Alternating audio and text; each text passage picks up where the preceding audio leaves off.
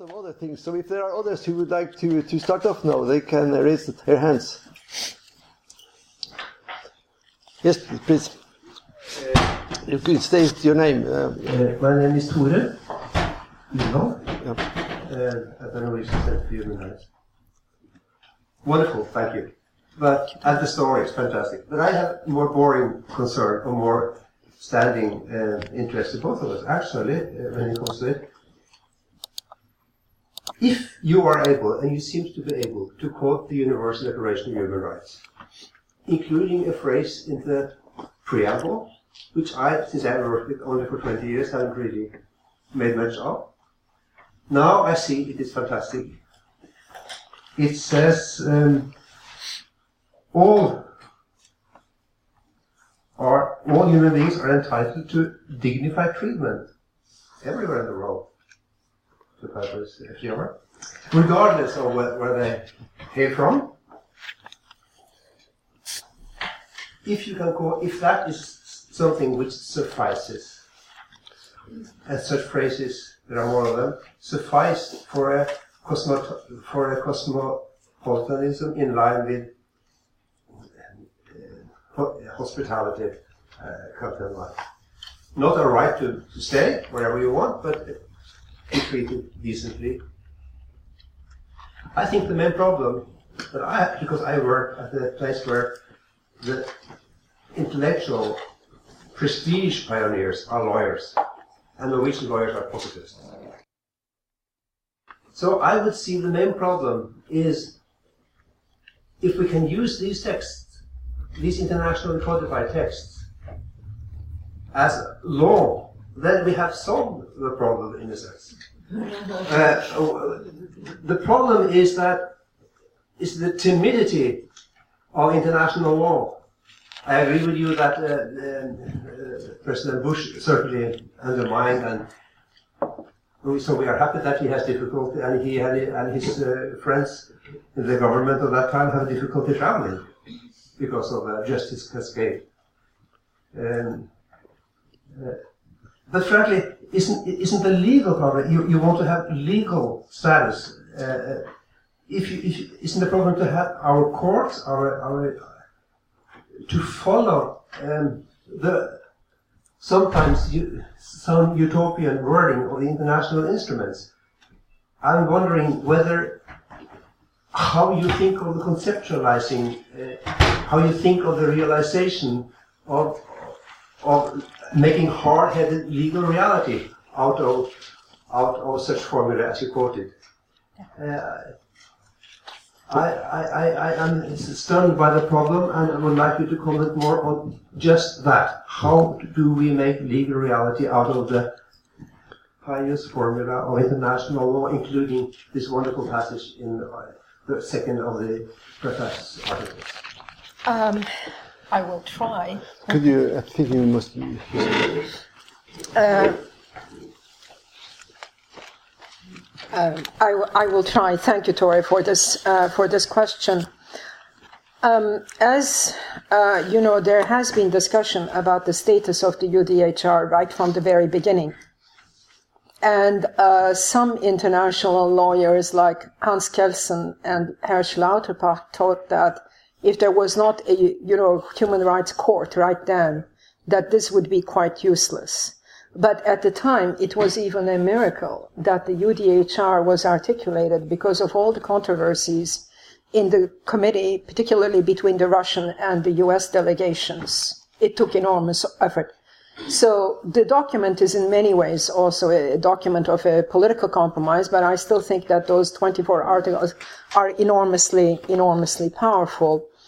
It states that, in the declaration that these are, ideals that should govern. It sets a standard for all human nations to live up to.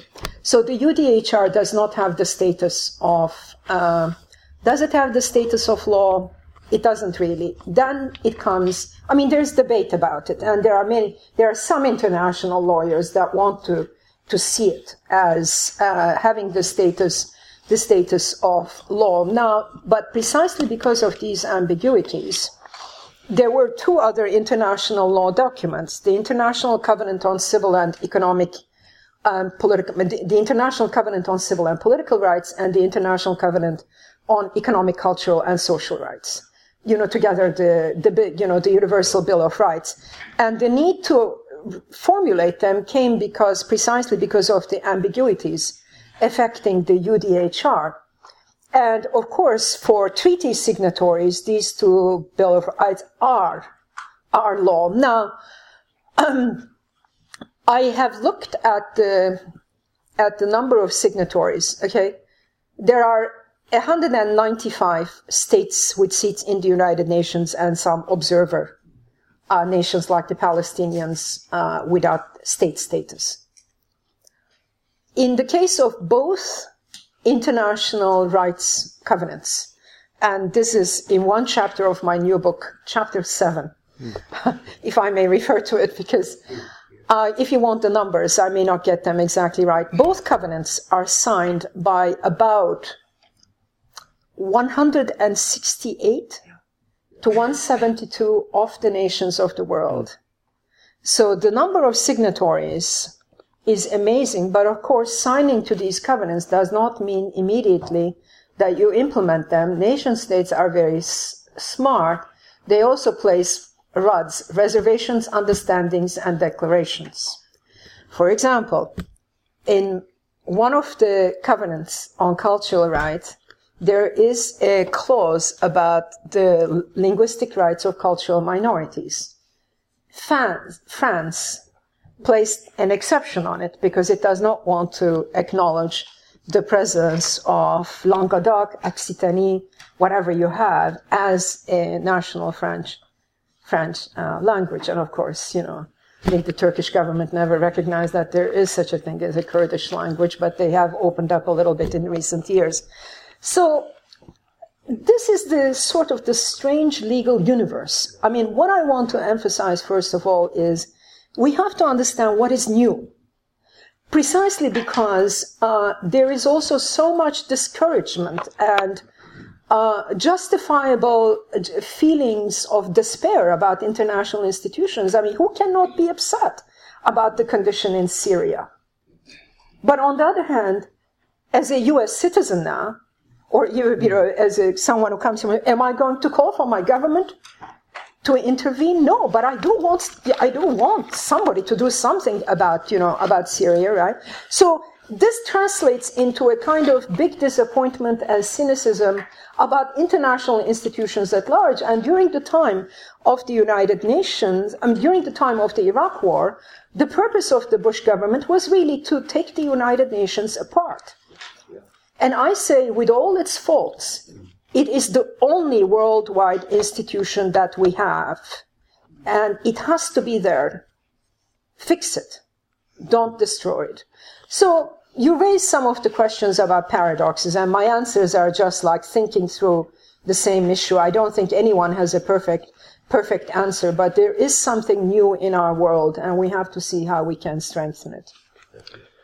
Yeah, thank you. I just posed one of my questions, and I have another one on the list here. But I would like you to say a few words about the place of the nation state in your scheme. As far as I can see, your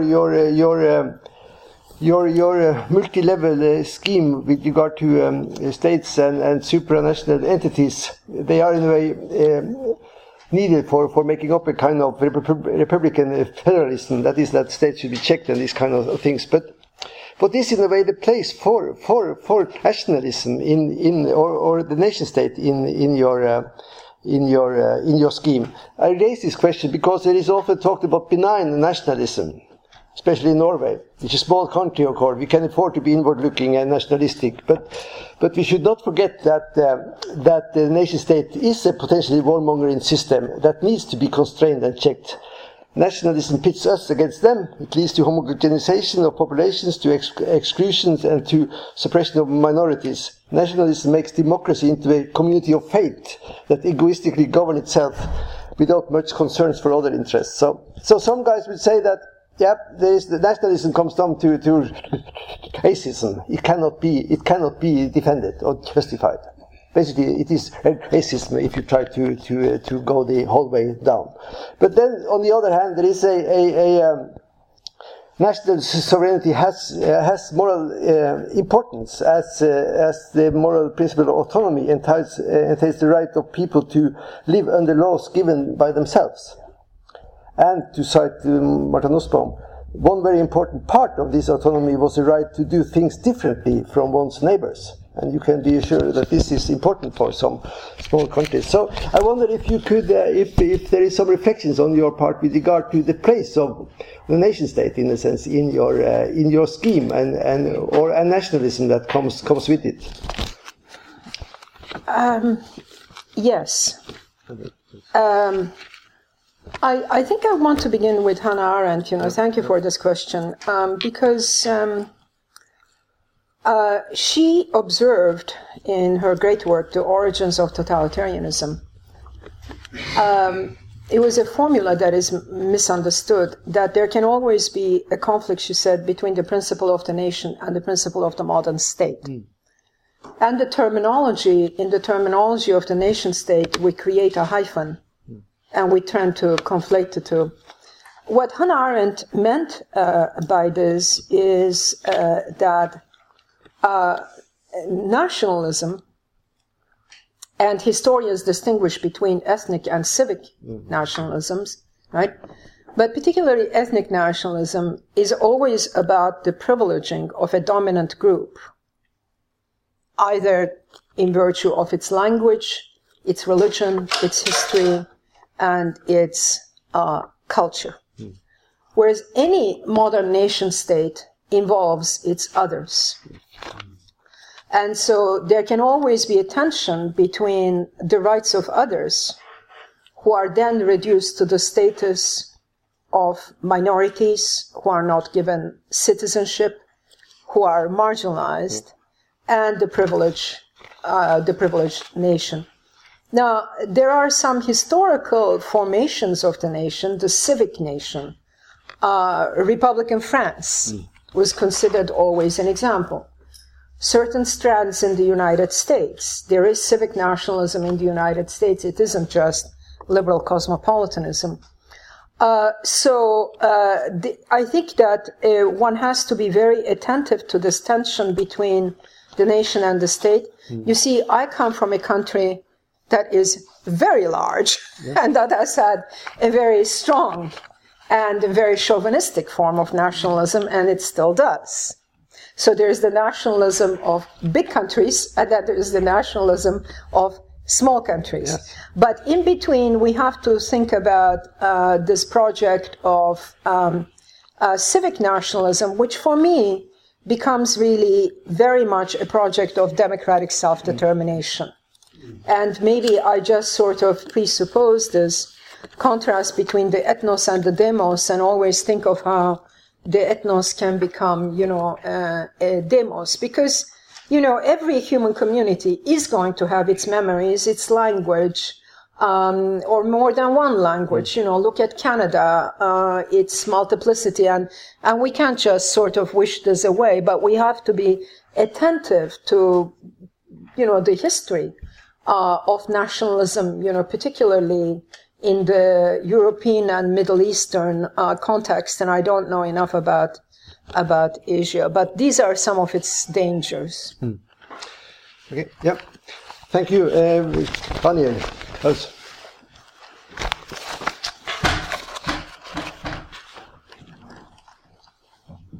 Hello. Yeah, my name is Daniel Gauss. Yeah, thank you for a wonderful lecture. I have a question about your description of contemporary political discourse in Europe. And on the one hand, you described that cosmopolitanism is an idea that has gained foothold in our thinking. And you refer to the Human Rights Declaration, and that there is a jurisgenerative effect to these ideas. And on the other hand, you describe the political discourse in the French and the Danish and the Dutch society as kind of an opportunistic intellectual discourse. But at the same time, these societies, and exactly these societies, are kind of often used as role models of liberal political thinking.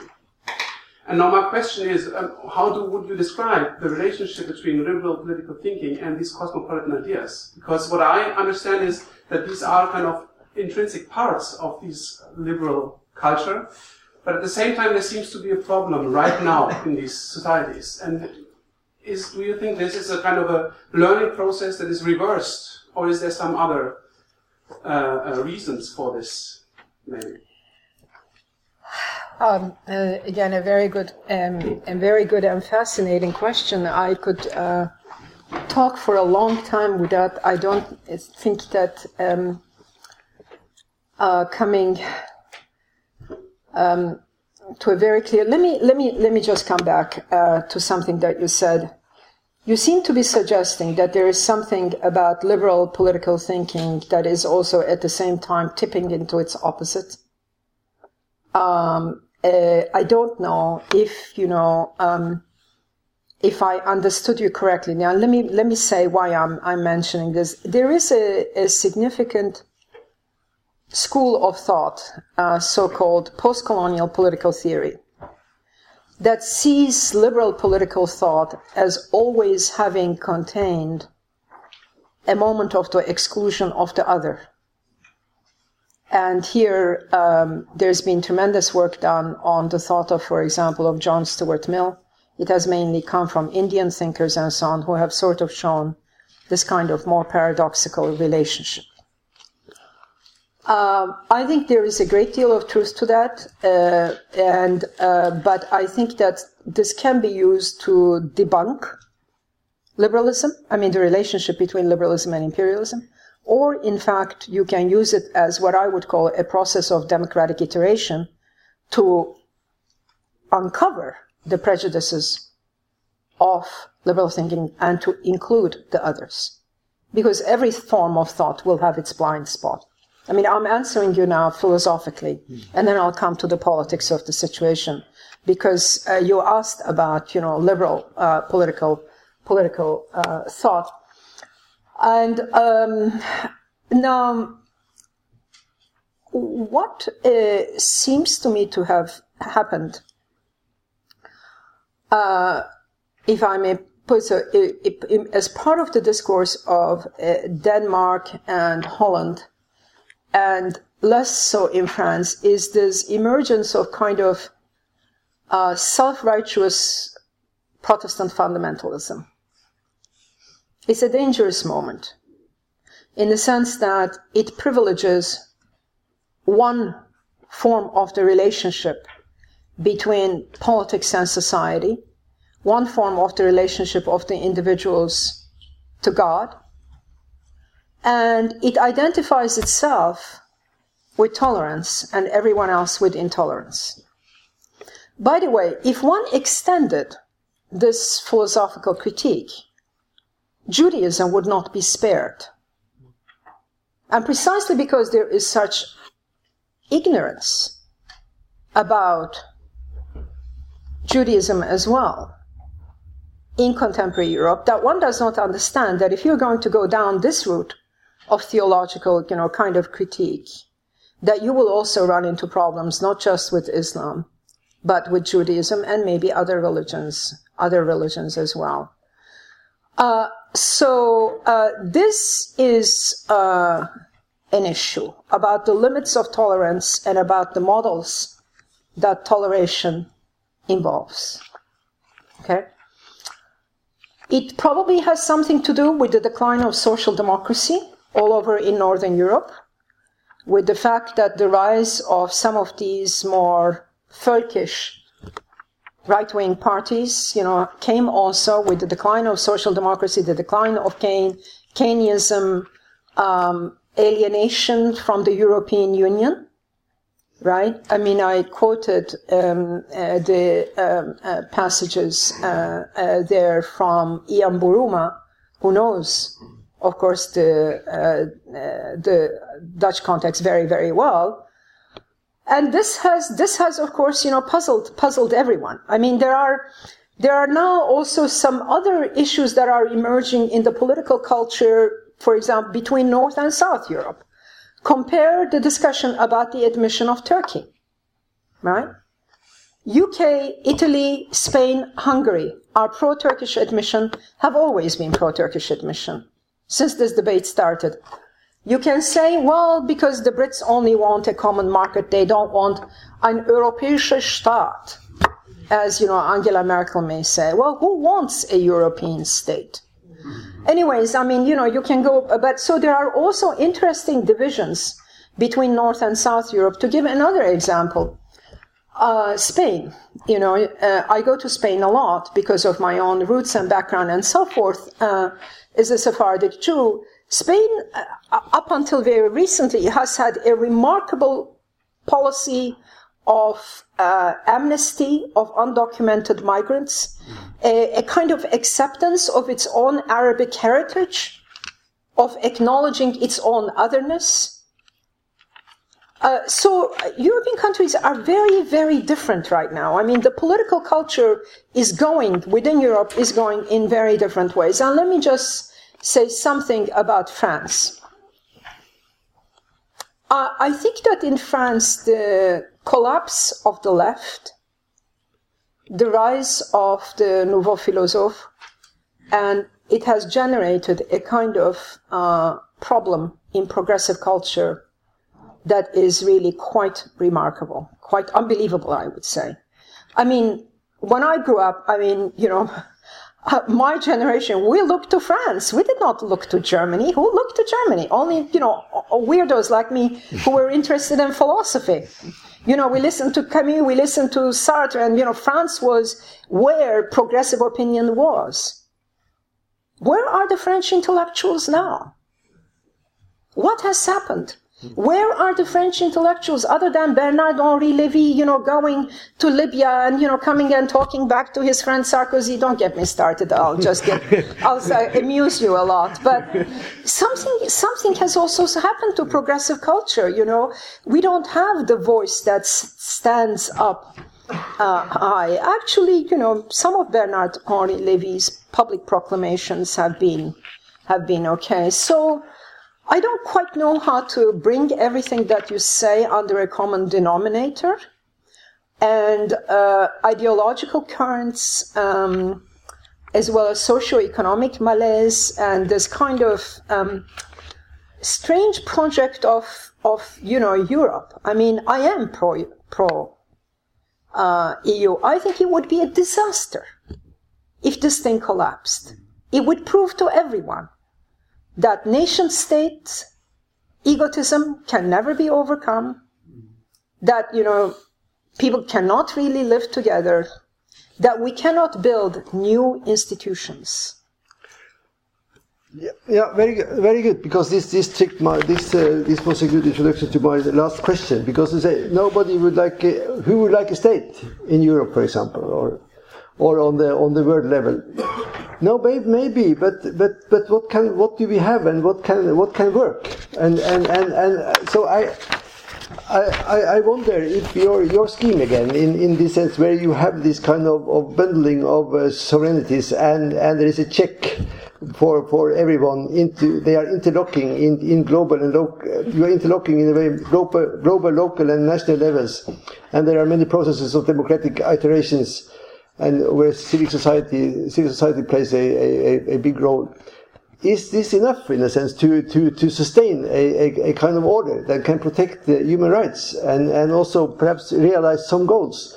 Because if you look to Europe now, isn't there a problem with regard to having to not have enough power at the supranational level in order to put through things? You have a kind of governance structure when it comes to the economic area, and you have a soft law and these kinds of things, and people commit themselves to common rules, but there are breaches all the time, non-compliance, and people are liars and cheaters and all these kind of things that don't hold the budget rules, don't observe the budget rules. So, in a sense, isn't Europe also an example of that? There may be more may be needed in order to get things going and working. And is this law without the state? Is this possible? Isn't it, as our common German favorite would say,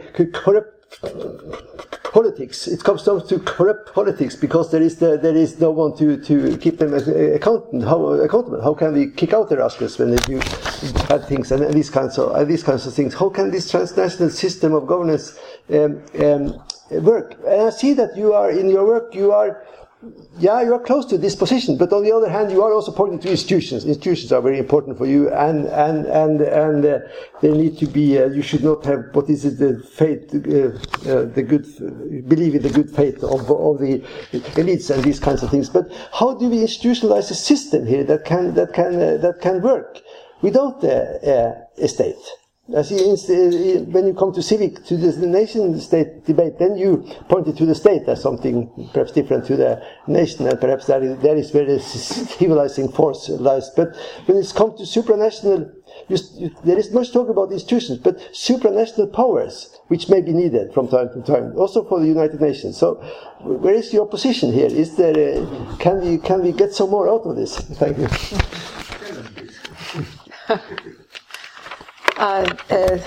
Thank you again. How to save the world? 5 minutes or less. Your scheme is for saving the world. No. It's to give the world hope. There's been a discussion about transnational governance versus government. David Held School, and I know his work is very well known in Scandinavian countries at large. And this was motivated, of course, by this discussion that nobody is, for world government, precisely because it seems as if everybody will lose a certain kind of autonomy. And, how can you even imagine a kind of quasi-voting system? Although sometimes when I look at India, the fact that they vote for 1 month and they manage to vote, or Brazil, that they use, the banking credit card system as opposed to my country where we're not able to count votes anymore.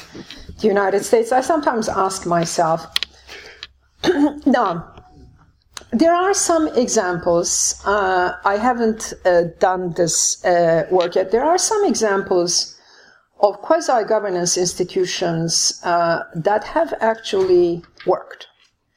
The world has not experienced a nuclear exchange after Hiroshima and Nagasaki.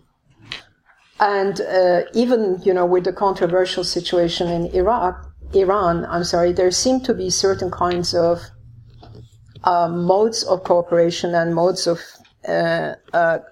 transnational governance that are not really bad examples. I mean, this is one thing. I think that the real issue right now is the global economy. I have not said much about it, except by way of polemics against my post-neo-Marxist friends who keep trying to say all the stuff about the law and so on. It's all daba, it's not relevant. But I think that the domain there are two, I think global ecology and global economy. But particularly about the economy, what we are now seeing is the tremendous, really, monetarization and financialization of capital in an unprecedented way, where the states have now been reduced to dependent sovereignties of a world economic system. The United States, that had its, rating reduced by an international agency called Moody's, right? I like that term. Moody's is moody. So, who are these agencies? These are not public institutions. They are individual rating agencies that are advising millions and millions of people whose investments are, bundled up in these markets and so on. And these financial situation and the mobility of liquid capital plus the new computer technology is causing havoc. As we say, we have left Marx, but Marx has not left us. This is again something novum of the last 20, 30 years. And look at what happened to the economy of your neighbor Iceland, how it pulled itself back. Look at what's happening to the question of the Greek debt.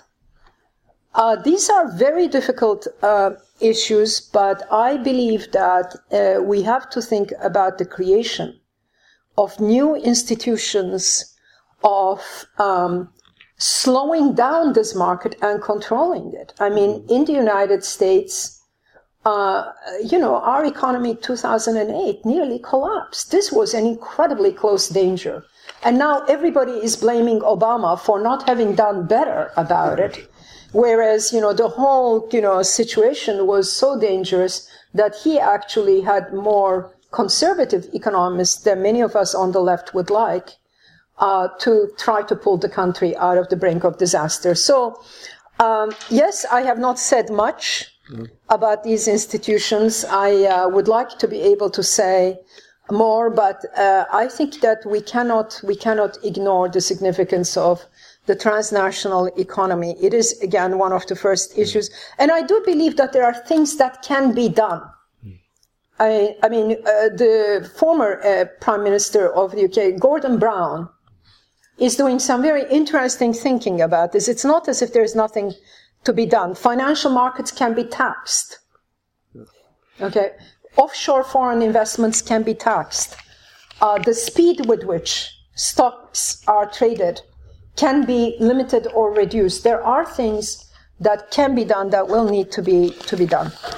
Yeah, but you see, some countries are against it. Also, especially the Brits, and then they have their veto in this sense. So that's why our interest in supranationalism had some power above the states that can do something with these guys who will not obey by the letter argument. But Jon Erik is the last question now. So Jon Erik Fossum, Arena.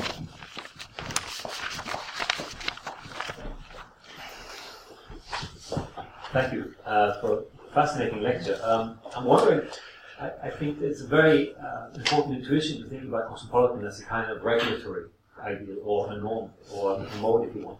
But that also might imply that the cosmopolitan thrust is almost naturally uneven. That is that we're talking about this is taking place probably much more in Europe, being more embedded in Europe than elsewhere. But it at least opens up the scope that the world will not be in any sense evenly cosmopolitanized, but rather unevenly so. And I want to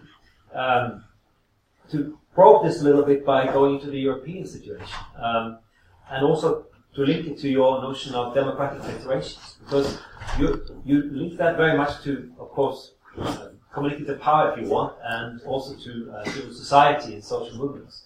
But I'm wondering if there might not also be implied in this also some kind of institution building, not only in terms of working within the institutions and using them, like thinking about democratic institutions, but that it might actually also imply the development of institutions. And this comes back also to the role of the state and the nation in terms of supporting cosmopolitanism.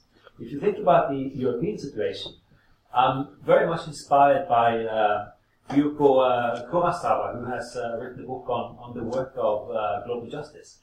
And he starts from the role of civil society. And Who are you referring to?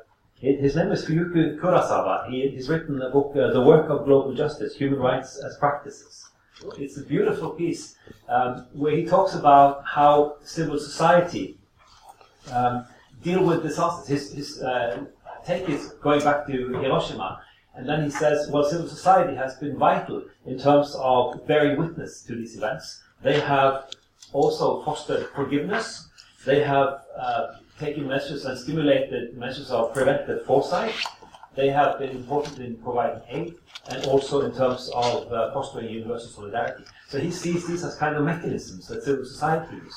What I found interesting is that many of these were actually present in the forming of the European Union. For instance, the whole point about forgiveness was a central component to fostering any kind of integration at all, at least to give it any kind of social footing. And the whole point about preventive foresight, that's a cold and steel union.